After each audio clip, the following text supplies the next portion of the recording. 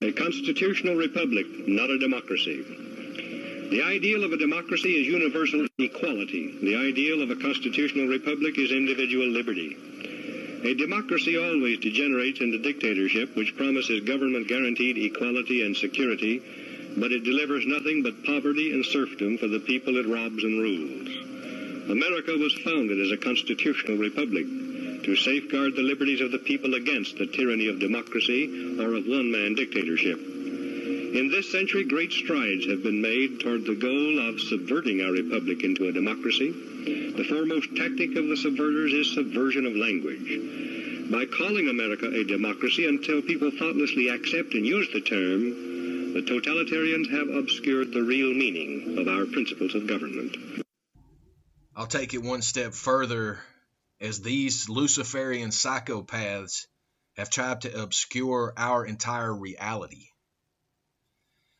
They have been trying to destroy our country by making people think it's a democracy instead of a constitutional republic. They've been destroying our currency by doing the direct bill pay, when in reality they've been manipulating our currency with the Federal Reserve banking system, which is not federal at all, but it prints our money instead of our Department of Treasury.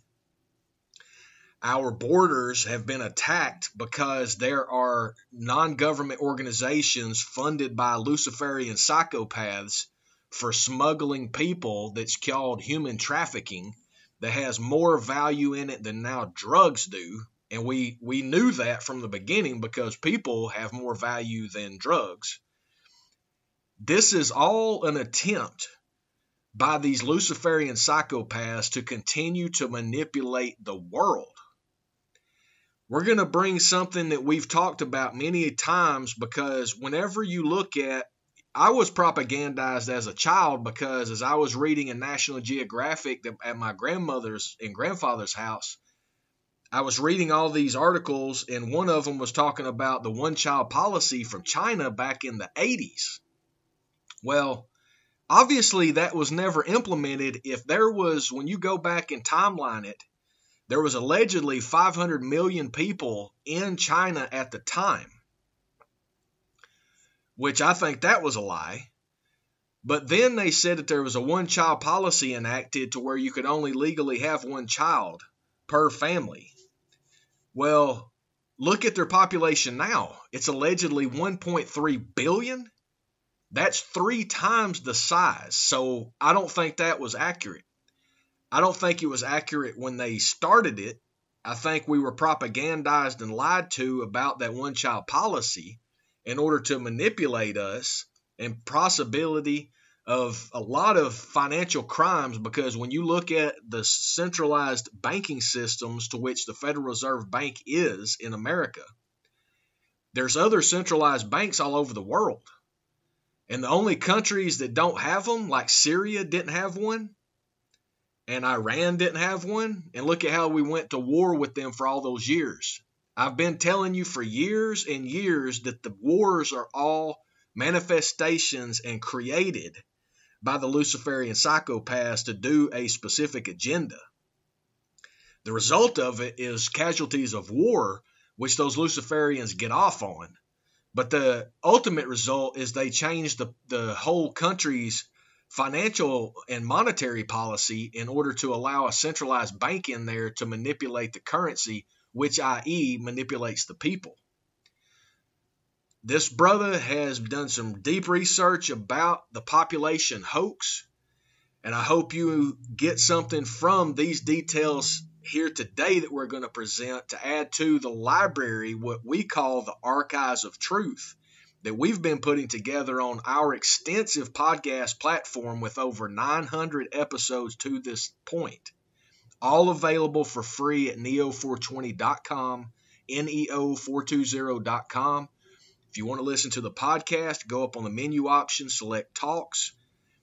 You're going to be able to select Podcasts there. You'll also see our video channel, which has over 250 video reports there that are way different than what the Mockingbird fake news and blue check marks are trying to tell you with their fact checkers.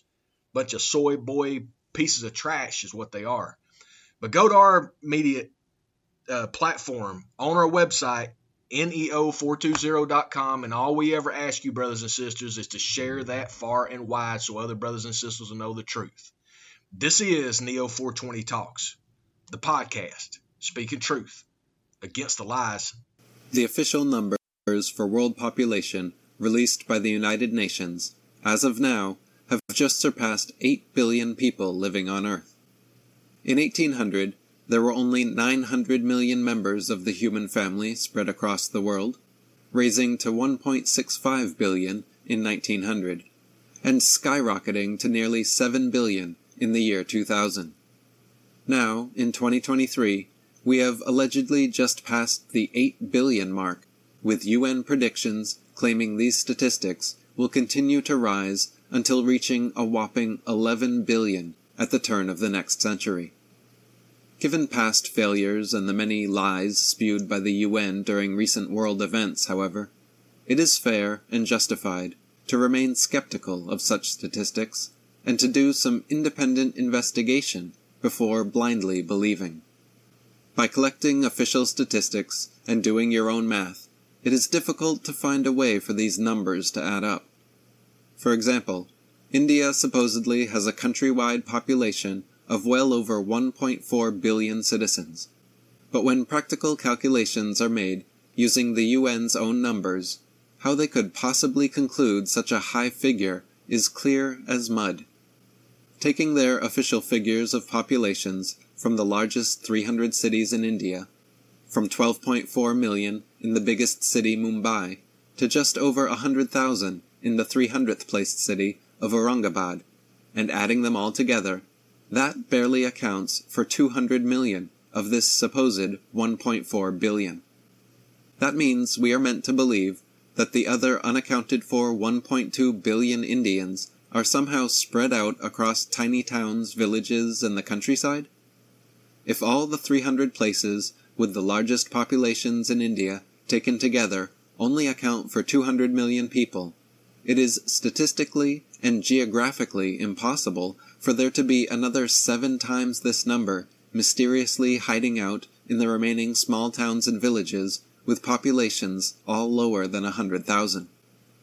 A similar situation occurs when adding up the official figures for the entire world's 300 most populated cities. Taking the UN's own official statistics, from 24.1 million in the world's largest city of Shanghai, China, to only 361,000 people in the 300th largest city of Beirut, Lebanon, the combined figures only come out to approximately 1 billion people. Even after adding all the statistics calculated for surrounding metropolitan and suburban housing areas around each city, the total only amounts to around 1.5 billion. Where are these other alleged 6.5 billion people hiding? If the world's largest urban and suburban populations combined only total 1.5 billion, are we honestly meant to believe there are quadruple this number living in rural areas? Being generous, independent analysts have estimated at most another billion people could possibly be spread out across the world's rural countrysides, still putting the actual number well below 3 billion. The likely reason for these exaggerated statistics is that governments are incentivized to lie about population figures in order to collect more money for social programs. Then, by raising population figures to shocking levels, fear is created in the minds of the masses, and they are even more easily able to control and sell us on expensive, enslaving solutions. This hoax has resulted in billions of dollars spent fighting the phantom of so-called overpopulation, and led to many inhumane population control programs.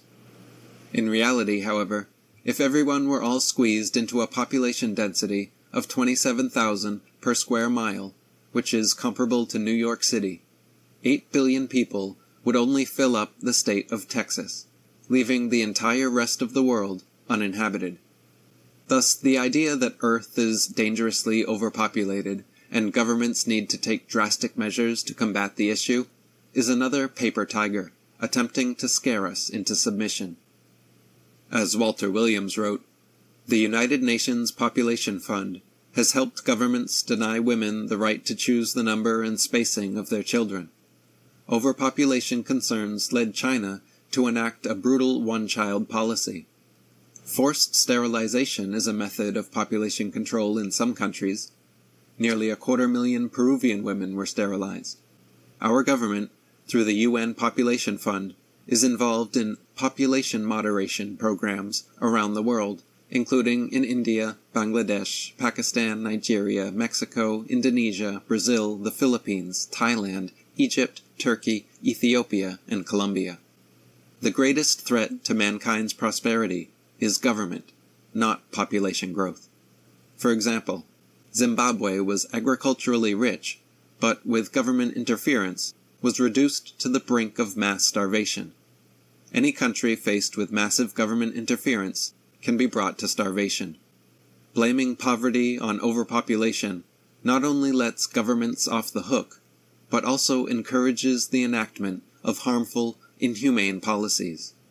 Today's poverty has little to do with overpopulation.